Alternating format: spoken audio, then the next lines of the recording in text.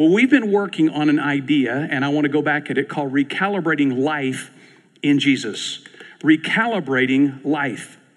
Now, I was thinking about this the other day and doing some work. We were out in Colorado for a few days again, kind of getting our last breath of cool air. And I have a 35 millimeter camera that I have never learned how to use, except put on automatic. And I've taken some terrible pictures at a pretty high price. And not many people carry them anymore. We were walking around. Everybody's got their iPhone or their iPad. But I on this trip, I decided I'm going to start messing with this thing and work with it and start calibrating what they call the f-stop and the shutter speed and all this kind of stuff. And I found out I can take some pretty good pictures, because I learned how to calibrate, if you will, the camera and the lens and the shutter speed and all that stuff. Because, it's the same object that I'm looking at, but if the camera's not calibrated correctly, it's fuzzy, it's dark, you can't see it as well. If the camera's calibrated correctly, then you can see it well. In fact, I said, that actually looks a little bit better than it does in real life. I was kind of surprised. I may be a great photographer and not know it. But calibrating it, this idea of calibrating our life in Jesus doesn't mean we have to rework it, but it may mean that in some ways, the way we see it, the way we understand it, the way we experience it, may at times need some recalibration. It doesn't mean that I changed what I was taking a picture of. It meant that I got a better, more clear and accurate focus on it. And so I want us to consider this today in this matter of calibrating. Getting the picture clearer maybe than we have before. And I've suggested to you that what I'm operating off here is the idea, and I'm going to give this first one here. We've talked about this. Whoops. This is the first calibration I want you to think about. Is your life in Jesus more attachment or detachment? Try to explain that. In other words, living the Christian life is what you don't do. You ever had that experience in Christianity? I remember asking my dad one time, we were discussing the Christian life as a young guy, and he was telling me, well, we don't do this because we're Christians. We don't do this. And I finally said, now what do we do? I was a little confused. And sometimes our life in Jesus needs to get recalibrated because our life is a little bit more about detachment than it is attachment. And I want to work through this because this idea of being attached, here's the concept I rolled out a few weeks ago, that the Christian life might be more accurately understood, not simply, it's part of the process of asking Jesus into our life, but it seems that it might be that the Christian life might be as much or more about Jesus inviting us into his life. That's bigger. That's more expansive. That's less about me and more about him. That the Christian, me just asking him into my life, my little life, but really being invited into his life. So it's that attachment. Here's the theological term if you're interested. It's called union with Christ. There's a new book out by a guy named Kevin DeYoung. I don't know if you've heard of him or read anything by him, but he's got a book called The Whole, H-O-L-E, in Our Holiness. He's a really sharp guy, young man. Everybody's young now. Going to the leadership summit this week, and I look around and I think, nobody wants to talk to me. I'm 63 years old. They want to talk to these 30-something that, lift weights and wear jeans all the time. I hate those guys. Not really. There's a few of them in here. But this idea of really life in Jesus is a recalibration, I think, for us, instead of just thinking about our little life. Now, I want to tell you again, I just want to touch, if you want to listen to the 23rd, July the 23rd recording, that's fine. There's much more detail here. Let me just remind you, there is a general understanding in the New Testament of union with Christ. And DeYoung says it's the most important doctrine you've never heard. Isn't that interesting? He said union with Christ, this attachment, is the most important doctrine you've never heard. You've never heard it. I mean, that's probably not accurate, but we don't hear about it much. What does it mean to be in union with Jesus? That's that attachment idea. Not just detached, just rejecting the world, just, if you will. So this idea of this general calibration is to remember that the Christian life, the Jesus life, is life in Christ. This would be a good test question. Instead of life where? Anybody remember 2 weeks ago? It's a particular place, person. It's Romans 5. Life in Adam. Life in Adam. The New Testament generally understands there's only really 2 levels of existence. You're either in Christ or you're still in Adam.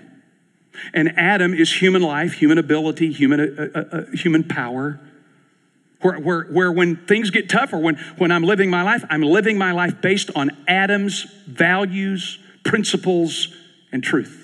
I got to get this in your mind now, because this makes all the New Testament begin to understand that we're either in Christ or we're in Adam. With me? That the New Testament understands life in the Christian life is life in Christ. I told you 164 times the word in Christ or in Him occurs in the New Testament. 164 times. You might want to take a look at that. If something shows up 164 times, by the way, it's just the epistles, not the whole New Testament, the epistles. You know what the epistles are, right? Wives of the apostles. I know some of y'all have been here a long time with me. The epistles are the letters to the churches. 164 times the word in Christ or in Him shows up. So the New Testament view of life, the Jesus life, generally is understood as in Him. Life in Christ, this union matter. So we're either in Christ, relying on Him, trusting His Spirit, or we're in Adam, using our own abilities, using our own power, our own intellect, and deciding that's how I live life. That's how Paul says, I told you before in Romans 6, that when Christ died, our old man was crucified with Him. Romans 6, you can go read it. Our old man was crucified. That word there is anthropos, meaning amen, and it's singular, and Paul, I think, is absolutely referring to Adam died. Life in Adam. Remember what I told you what 1 Corinthians 15 says? Who is, or in Romans 5, who is Jesus? Or I'm sorry, who is Adam? Romans 5? I'm going to have to give y'all a test.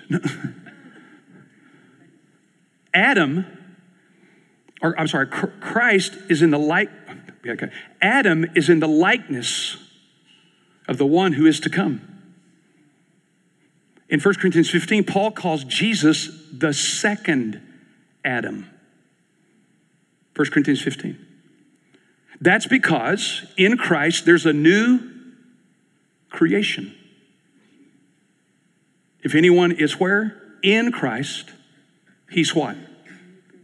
New creation. Not a new creature, the Greek word katesis. If anyone is in Christ, he is new creation.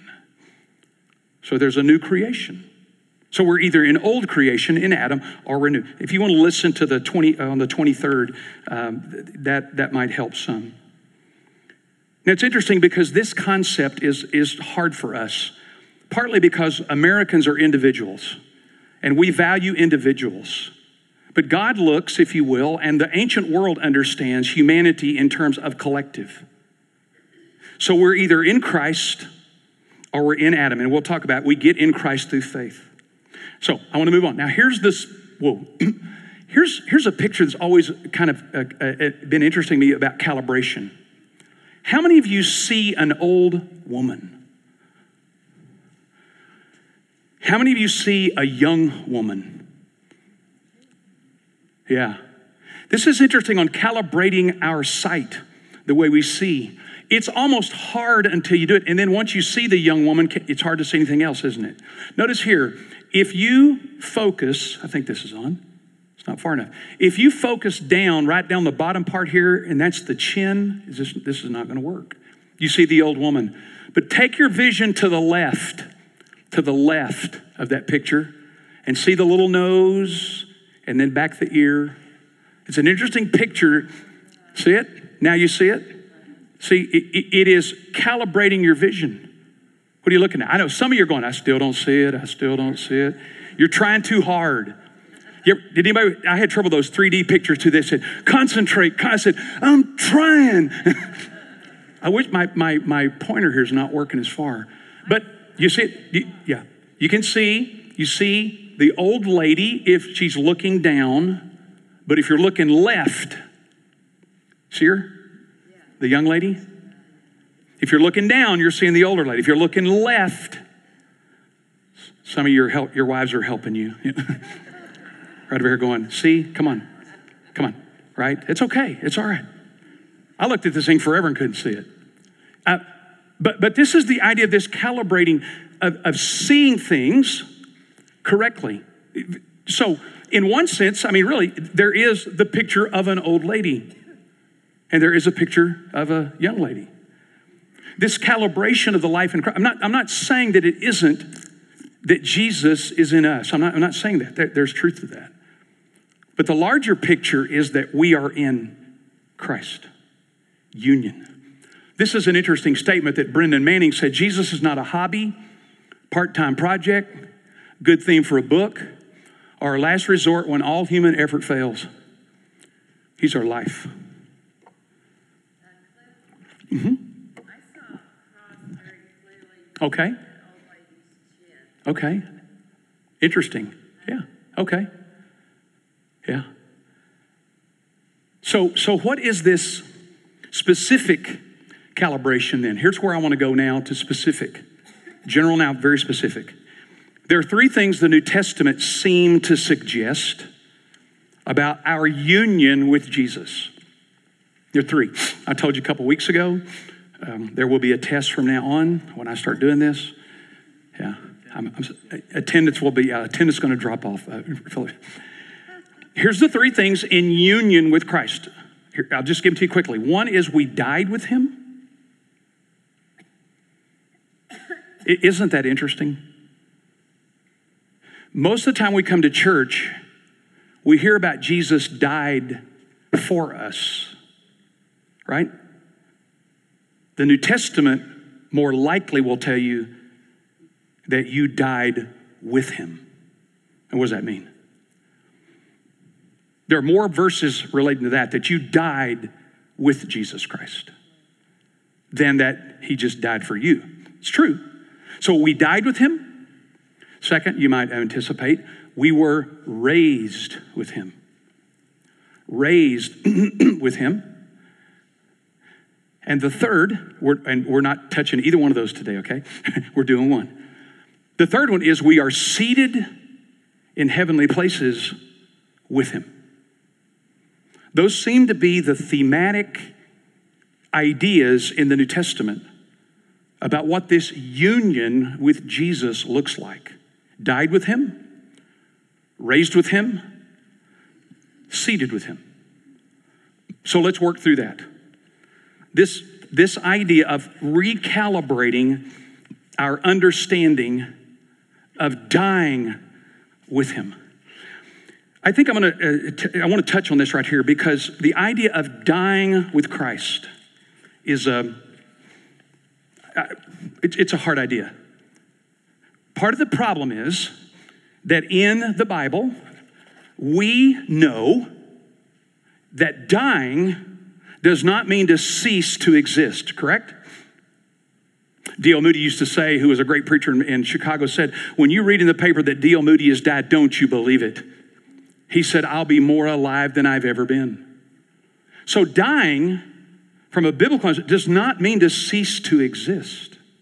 We think that because when we see a dead body or we see someone at a funeral, they're not active. We tend to think of that because of the phenomenon of seeing somebody that's dead.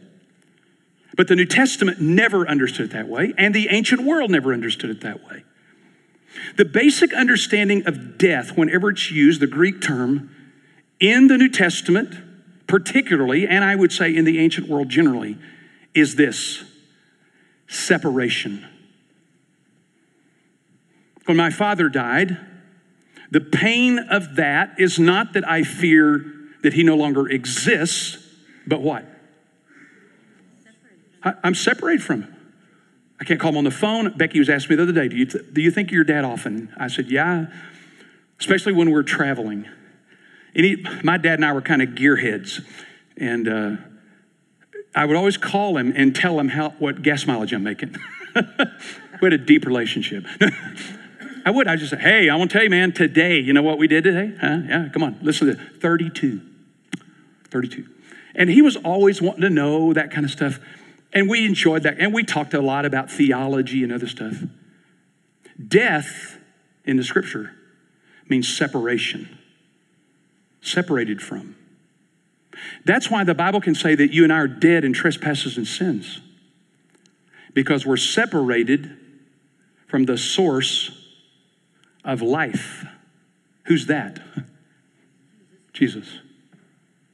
If you're dead in trespasses and sin, you're still functioning, but you're separated from the source of life. And again, I want to say this to you again. I believe that we've made a big mistake in theological circles at times, that we made people think sin is the big problem, and sin is not the big problem. Life is the big problem. Life is the big problem. All of us are heat-seeking missiles for life. And if we think we're going to find it in a bottle, we'll go there. If we think we're going to find it in a drug, we'll go there. If we think we're going to find it in a person, we'll go there. If we think we're going to find it in a job, we'll go there. If we think we'll find a new relationship, we'll go there. Everybody is seeking life. They may be in the wrong place. Garth Brooks' song just comes to mind, or Johnny Paycheck, excuse me. It's sad that I know that. But the issue is life. And so death is the idea of separation. By the way, just to give you a few verses here. In the Bible, hell is called the second death. The second and final separation. In Revelation 20, verse 14. I mean, whatever it is, there's all kinds of imagery, fire and darkness, and of course those are difficult things to reconcile. What it is, for sure, is a second, final separation from God. It's called the second death. The first death is to be dead in your trespasses and sins. If you stay there, you get to experience the second death. Separation from God forever. So that the idea of death is not ceasing to exist. This is where people get crazy. They think because I died with Christ, I'm no longer now affected by life or sin or temptation. That's crazy. It just means you've been separated from it. Now, what does that mean, Cliff? Thank you. I'm glad you asked. Here we go. I want to give you 3 areas the New Testament refers to in our dying. Does this make sense with you that we died with him? That we were separated from something or something. When he died, by putting our faith in him, we died. And I think there are 3 things. Here they go. I want to ask you this question because this is related to this. One of my professors at Asbury Seminary, I ought to look at my own notes, shouldn't I? Are you in the world for Christ? Or are you in Christ for the world? Big difference. People that are in the world for Christ have a tendency, in my opinion, it's just my opinion, to be a little cranky. They're trying to fix everything. They're trying to right every wrong. They're trying to restore whatever they would think to good morality. Nothing wrong with that stuff. But if that's how you fundamentally understand yourself as a person in the world for Christ by what you do, or are you a person who is in Christ for the world? Give you an example. You can look at this. I think this New Testament basis for this is found in Matthew 7, 21, 23. One of the more, at least it's caused me to take pause, where Jesus on the last time or last day got a bunch of people in front of me. He said, not everyone who says to me, Lord, Lord, will enter the kingdom of heaven, but he does the will of my Father. And a lot of people say, Lord, Lord, we cast out devils in your name. You know what else we did? We performed miracles in your name. You know what else? We did many mighty works in your name. And it's fascinating to read that because Jesus never disagrees with them. He simply says, depart from me, I never knew you. Now, what does that mean? Is that an example of people who simply understand themselves as what they do? I'm busy, I'm involved, I'm active. I'm really committed to the work of Christ.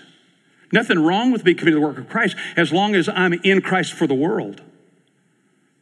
But if my Christian experience hadn't been recalibrated, that it's not just about this religious activity that I'm involved in, then I may simply be in the world for Christ. I'm his advocate. I'll stand up for what he believes in. This has been a very disturbing thought that Dr. Mulholland planted in my brain some time ago. In Christ for the world. You know, this goes back to a long time idea about is it your being that produces your doing? A friend of mine said he felt like at one point he was a human doing instead of a human being. That my doing becomes the result of my being, who I am. I am in Christ. Because of that, I live that out in the world. Instead of just living in the world for Christ. Jesus makes it pretty clear. I didn't know you. See, I didn't know you. You didn't know me. Now, Jesus obviously, hey, I didn't realize you were born. That's not it.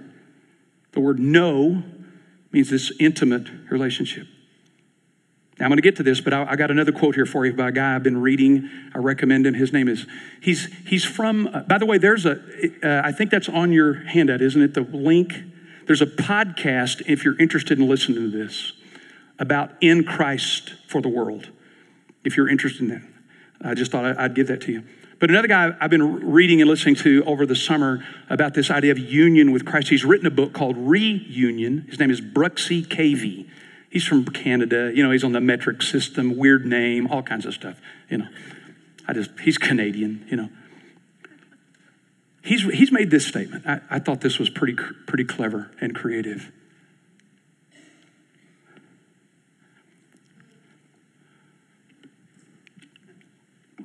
You need to calibrate there. Knowing God or knowing religion. It's easy to get in that. It's easy to get into that religious kind of practice. I'm busy. I'm in the world for Christ. I'm in the world for Christ. I'm in the world for Christ. Instead of me being in Christ for the world. I want to lay that in your mind. I want it to kind of eat away at you a little bit.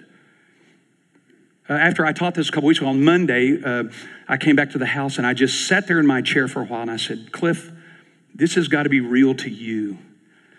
As I began to think, I thought, Lord, if I could recalibrate my understanding that I really am in you for the world, then my prayer life doesn't be so much about trying to get to you. My prayer life becomes this sharing and discussion and life that I'm in. This big, expansive life. This big life of being in Jesus going around. And it's recalibrating for me what I do on a day-to-day basis. Jerry, you're going to? Doesn't that lead us into whatever ministry man always being suspect? The question here, doesn't this always lead us into anytime we're in ministry, there's some suspicion? Well, I mean, not suspicion, but an openness to say, what do you want next? I'm willing to do that. okay, yeah. That my ministry is not mine. Yeah. Even if it costs me everything I have financially. Yeah. There was a guy that was talking to a fellow one time trying to impress him. He was a younger man with an older man. He said, I just want you to know I'm part of an organization called Youth for Christ. And that's a great organization, by the way. Anybody, y'all heard about it? Youth for Christ. And the guy said, that's interesting. I don't really know Youth for Christ, but I know a Christ who is for youth. What do you think you're doing over here? You carrying the ball or something? Or are you being involved in something where there's a Christ who is for youth? See how that changes? See how that recalibrates?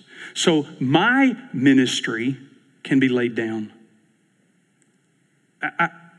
Listen, it's a hard thing when people get involved in ministry and even when they begin to have success to begin to lay it down and be okay. I've told Wayne Bullbacher, he knows, I've known preachers before that when they retired, they became the biggest headache in the church. Right?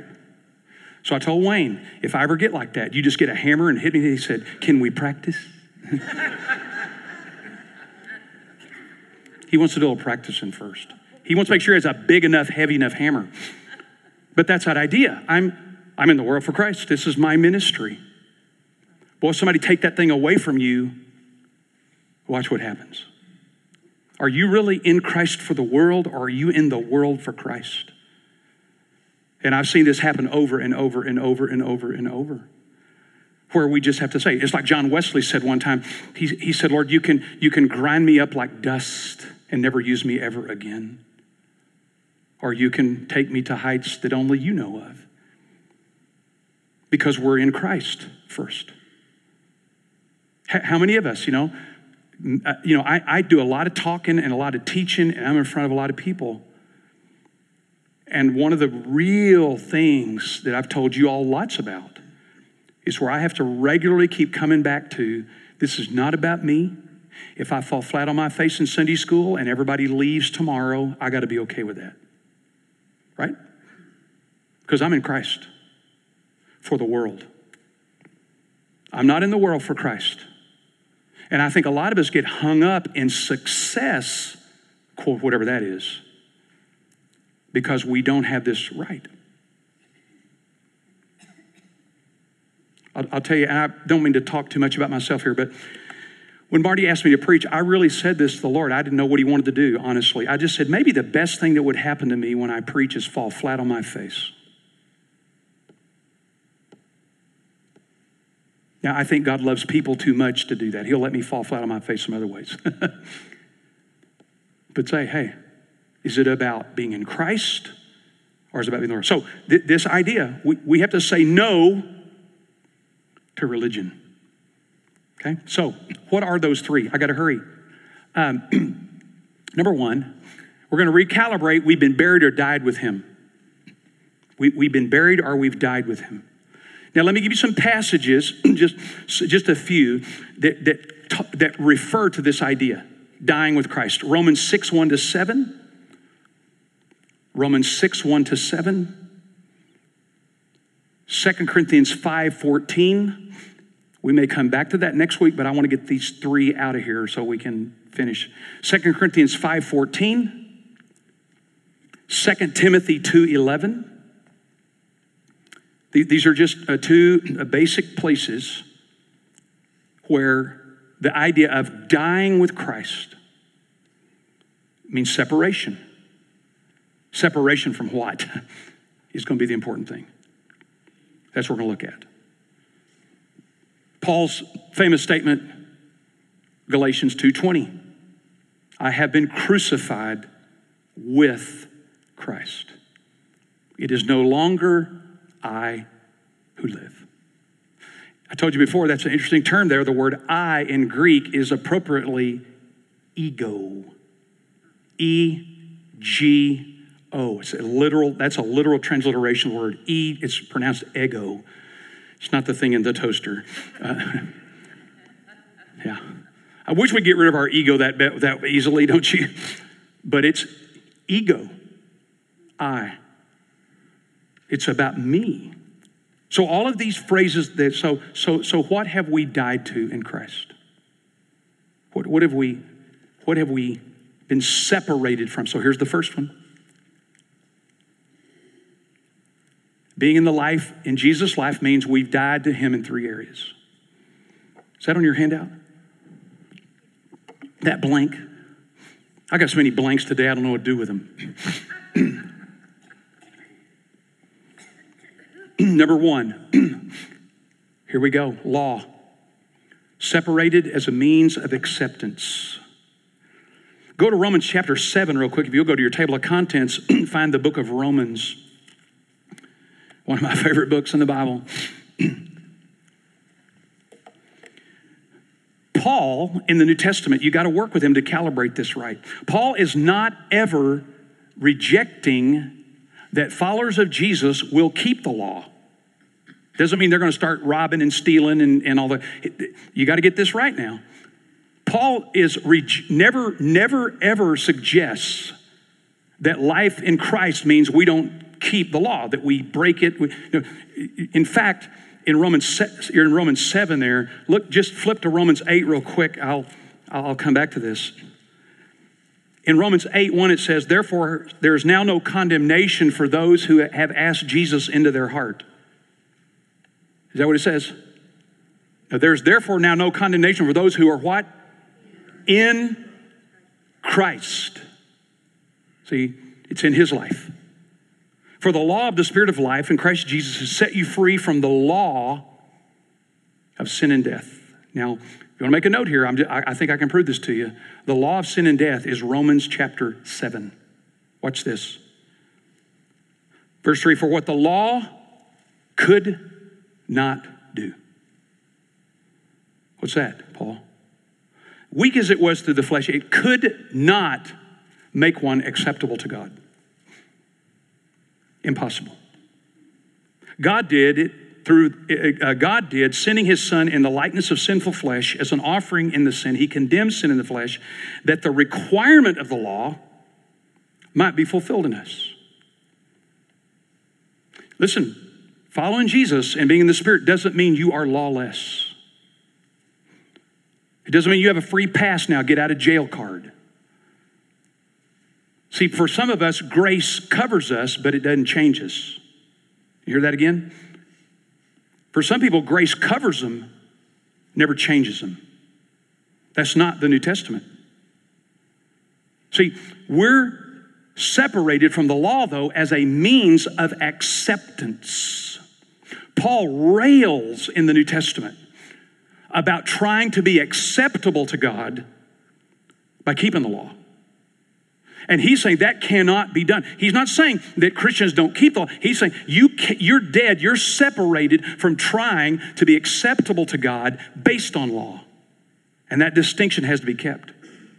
You can't be good enough, you can't do enough, you can't try enough, you can't work enough, you can't accumulate enough. You have to be in Christ for your acceptance to God. So Paul is never shy about saying that we cannot be acceptable to God through law. Look at Romans 7:1. Don't you know, brethren, I'm speaking to those who know the law, chapter 7, that the law has jurisdiction over a person as long as he lives. For the married woman is bound to her husband while he's living, but if the husband dies, she is released from the law concerning the husband. So then, if while her husband is living, she's joined to another, she is called an adulteress. But if her husband dies, she's free from the law so that she's not an adulteress and may be joined to another man. Verse 4, therefore, my brethren, you were made to die to the law through the body of Christ, that you might be joined to another. That's back in chapter 6 what I said, that we died with him through baptism. You died to the law. You're separated as a means of acceptance. Now, Paul is working hard on this because he's suggesting that part of the Jewish problem and part of our problem is that we think our acceptance becomes a matter of achievement. I got enough good. I went to church, I paid my tithe. Listen, when we're in Christ, we are separated from the law as a matter or a means of acceptance. Does that make sense to you? This is what Paul's saying. When I died with Christ, our faith in him, we now no longer look to law as the basis of our acceptance. It doesn't mean we live lawless. It doesn't mean, it just simply means we never look to the law. We depend on Jesus. We rely on him. So if you're in Christ, if I'm in Christ, I have died to, separated from law as the means of acceptance. Now dig around your heart here just a little bit. Whenever you're recommending yourself to the Lord because you wanted to do something, right? Hey, I'd like for you to do this, and I've been a good boy. You ever tried that? The idea that I'm trying to kind of recommend, just think about maybe how you're still thinking your acceptance with God is based on your ability to perform. One of the ways we might know that is by the way we look down on people who aren't performing. Do we look down on people who aren't performing? Because we are. See, we're separated from the law as a means of acceptance. I thought I might get an amen. Now, that's a pretty good news. That Paul is working hard to help these people understand. You cannot be acceptable to God based on the law. So you died to the law as a means of acceptance. You're separated from it. For some of us, I think it's been a lifelong journey, hasn't it? To try to get to the place where we don't think that we're accepted with God because of our performance. Anybody with me? Yeah. I've told you before, I've had to work through this over the years, and there's still times when I do. And here's how I know that I'm still afflicted by it. That when I sin, and I have in the last several years, the last several seconds. Yeah, right there. I've sinned, done something I shouldn't have done, thoughts. And here, what happens? Panic immediately sets in. Why? Because my standing is now threatened. Why? I've been bad. I wasn't good. Now all of a sudden, my fear of my acceptance is gone.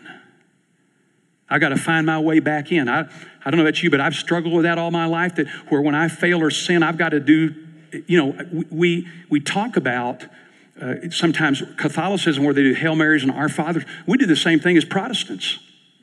We go to church one more time. We try to do some act of service to someone.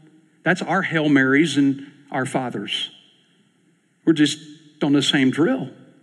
So let me ask you, have you died with Christ? If you have, do you know that you're separated from the law as a means of acceptance? The whole New Testament attempts to work at that over and over again to say, you're never going to be acceptable to God. I can't be on the basis of law. When Jesus died, we died with it. We were made to die to the law. You know why? Because notice what it says, right? We were joined to another. That imagery in Romans 7 is marriage. The woman is joined to another when her husband dies. You got to think in context. Paul has said in Romans 6, Jesus died and we died with him. So we're free now and released. Are you living like that? Is your union with Jesus clear enough to you that you do not believe that your acceptance with him is based on your performance? I don't saying you're robbing banks, but is it deep within your soul the idea that you're really acceptable to God and he welcomes you when you do well? Now let's flip it. I'm not saying either. Remember, Paul never said, well, hey, because you're in Jesus, you can live lawless in any way you want to. I'm not saying that either.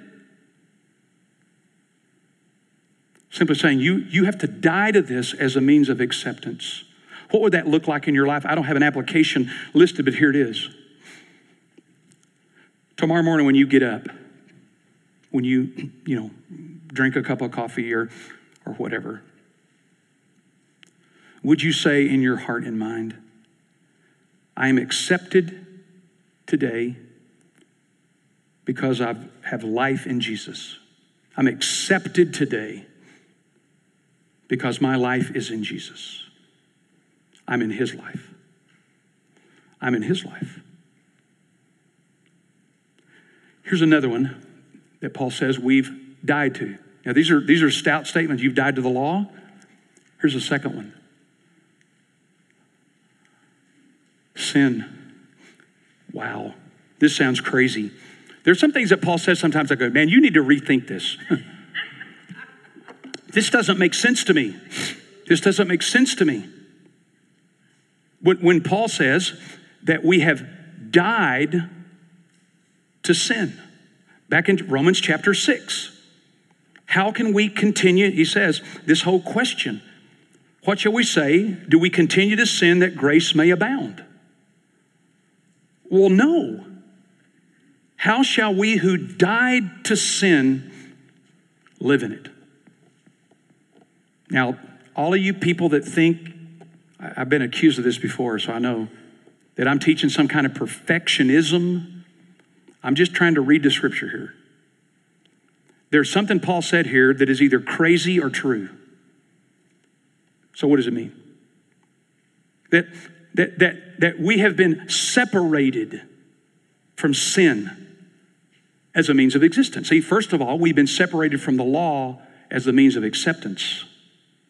Now we've been separated from sin as a means of existence. What does that mean?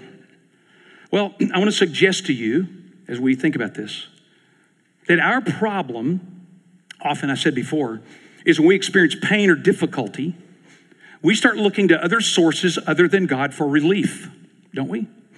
Because we want life. If I'm depressed or discouraged, I may look for life somewhere over here. Or if I'm lonely, I may look for life over here. Or if I'm frustrated, I may look for life over there. We've been separated from sin as a means of existence. Here it is. Because now, because of union with Jesus, our means of existence is faith. So when I'm discouraged, my faith causes me to look to Jesus or to his people. My faith says I can go this way if I want to. It's still available. Life in Adam is still out there. It's just dead. Has no life in it. My new mode or means of existence is faith. So when it comes to those situations in my life where I'm tempted or struggling, it really comes down to what's your mode of existence, Cliff? Are you going to believe or are you going to move in this direction? Right? I mean, it sounds simple. But when we're tempted and struggling, our faith has to kick in. I said this before, and it's fascinating to me. Again, I'm not trying to make light of our lives, but when we think that Jesus died on the cross and cosmically somehow settled a debt for all humanity in the heavens and in the earth for all eternity, and we believe that like that, and yet we can't believe that he can give us the strength to close our mouth when we shouldn't say something. Where is that? What's happened here? Our mode of existence now is faith. We've been separated from sin as a mode of existence. When we face those situations now, we don't face them with just human power, excuse me, and human ability. We face them with people of faith. And say, I know what God said here. I know what Jesus has for me to do. I'm going to trust him in the middle of this, as hard as it may be and as difficult, because sin is no longer a mode of existence for me. I've asked you this before. What happens when we sin? Doesn't it make you feel great? For about that long, right? You know why? Because there's life in you. And it immediately disrupts it. I have my students, I'd have you memorize this verse if you would.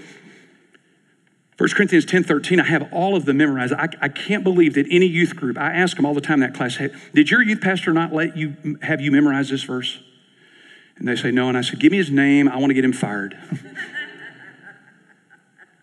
1 Corinthians 10:13, there is no temptation. Now, this is written to Christians, followers of Jesus.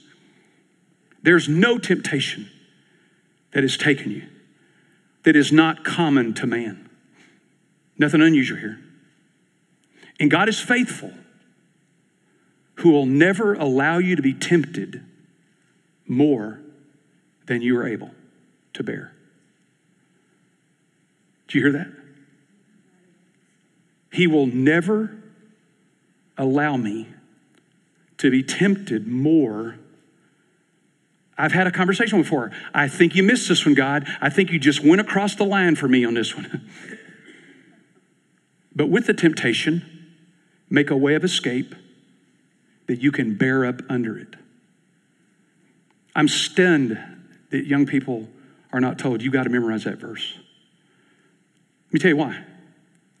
My mode of existence, I've just done this forever.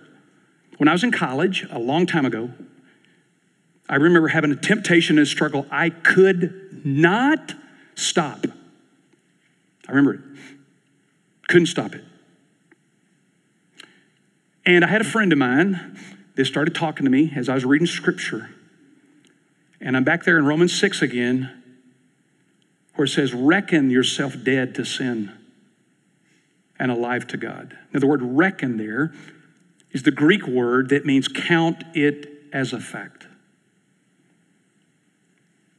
And I remember them saying to me, why don't you, the next time you're tempted or struggle, they were a little charismatic, lift your hands in praise to God and say, I am dead to this, and a dead man does not need it. I'm dead to this. I could see myself in a casket. And I said this, does a dead man need this? No, sir.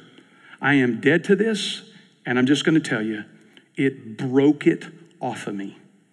Why? Because my mode of, or my means of existence became my union with Christ and reckoning what he said. Count it as a fact. You can go see that in Romans 4:2, where Paul said, when Abraham believed God, God reckoned it unto him as righteousness. Same thing. Now you reckon yourself dead into sin. The new existence is faith. Now I'm living my life. I'm dead to sin because, not my own strength, in union with Christ, it's my faith in him that makes the difference. And we got to bring this down to daily living. You see, we have coping skills. When we get in trouble or difficulty, we're seeking life. So we seek it in other things instead of Jesus, instead of saying, wait a minute, I've been separated from this. This is not going to bring life to me. And I'm going to reckon myself alive in Christ and dead to this. Tell you a real quick story. Now, we're not going to do that third one today. Surprise. It's a good one, though. But we're going to do the third one, and then we're going to do Raised with Christ next week. Years ago, when we first moved here to teach here, Becky was finishing her degree. And we were living in an apartment. We'd moved from about a 3,000 square foot house to like a 600 square foot house where you had to go outside to change your mind. It was small. Wayne and Linda even lived with us at one point. I don't know, think about what that was. But there was 4 of us and a dog and a cat. And then they found a place, and Becky went on a choir tour with the school. They sang in California and all that stuff. And so she left, and I stayed home with the dog. And I remember walking the dog. It was in the apartment. I'm out walking the dog one morning. I'm by myself. I'm lonely. I'm feeling sorry for myself. Becky's in California, and I'm here. I'm feeling sorry for myself. And so I'm walking the dog. Now, I'm not kidding you. I don't think I'm the center of the universe, but I think something happened here. I'm walking the dog, and right smack dab, that's how you say it in Texas, in the sidewalk is a pornographic magazine. Right there. And I can tell, I'm not inspecting it. I can just tell. And the devil and the enemy of my soul said, you're lonely, you're tired. Nobody will know. And I got my dog on that leash and I'm thinking, I am dead to this. This is death on a stick. This is death to everything about me. This is death to the kind of life that I've been living in Jesus. And I walked over to it and I just kicked it in the bushes to get it away from people. But I thought, I'm either going to live by faith this moment and reckon what Jesus said. That's my mode of existence, guys. That's your mode of existence. Faith, trust, confidence, rest in Him. Or it's going to be sin. Does that make sense? There's a great little book by a guy named A.W. Tozer, and I'd recommend it. It's called I Talk Back to the Devil. I Talk Back to the Devil. What about this week? And we'll finish. That your mode of existence, see, for some of you, it's your acceptance. That's what you're struggling with. For some of us, it's our mode of, what's your mode of existence going to be this week? Faith, trust, confidence, looking to Jesus. Paul said, if we live like that, we are dead to sin. Doesn't mean you won't be tempted. Don't overstate this, Cliff. Doesn't mean we won't be tempted, we won't be drawn. It means you'll have a decision about what's your mode of existence. Am I going to trust and believe? I highly recommend that you memorize 1 Corinthians 10:13. I highly recommend you memorize 1 John 4:4. Greater is He that is in you than he that's in the world. This is the victory that overcometh the world, our faith. 1 John 4:4. We were at Glen Erie the other day, and I told them the navigators have been there. They did scripture memory. Nobody memorizes scripture anymore. You know why? Google. It's their fault. Why? Because we look it up. Well, one of these days you may not have your phone with you. What about memorizing some scripture that gives you this armament to say, I have died to this. Now, either the Bible's lying or it's true. Either this is a bunch of phony baloney, good time rock and roll, or it's true. Again, we hear about Jesus dying for us. Do we know that we died with Him when we adopt the existence of faith? We call those things out what they are. They're lies. They're smoke and mirrors. Because when Jesus died, you died. You were separated from the law as a means of acceptance. You were separated from this means of existence. But you're the only one if you're a follower of Jesus. That's why Paul says over and over, people that are not followers of Jesus are trapped and blinded by the God of this world. We ought to have compassion on them. Did you know you're dead? Take your pulse. You've been separated from two of the greatest problems in human existence, the law as a means of acceptance and sin as a means of existence. Let's pray. Oh, Lord Jesus, this sounds crazy. If we didn't believe that the scripture was true, we would say this is a bunch of baloney. But we do believe the scriptures are true.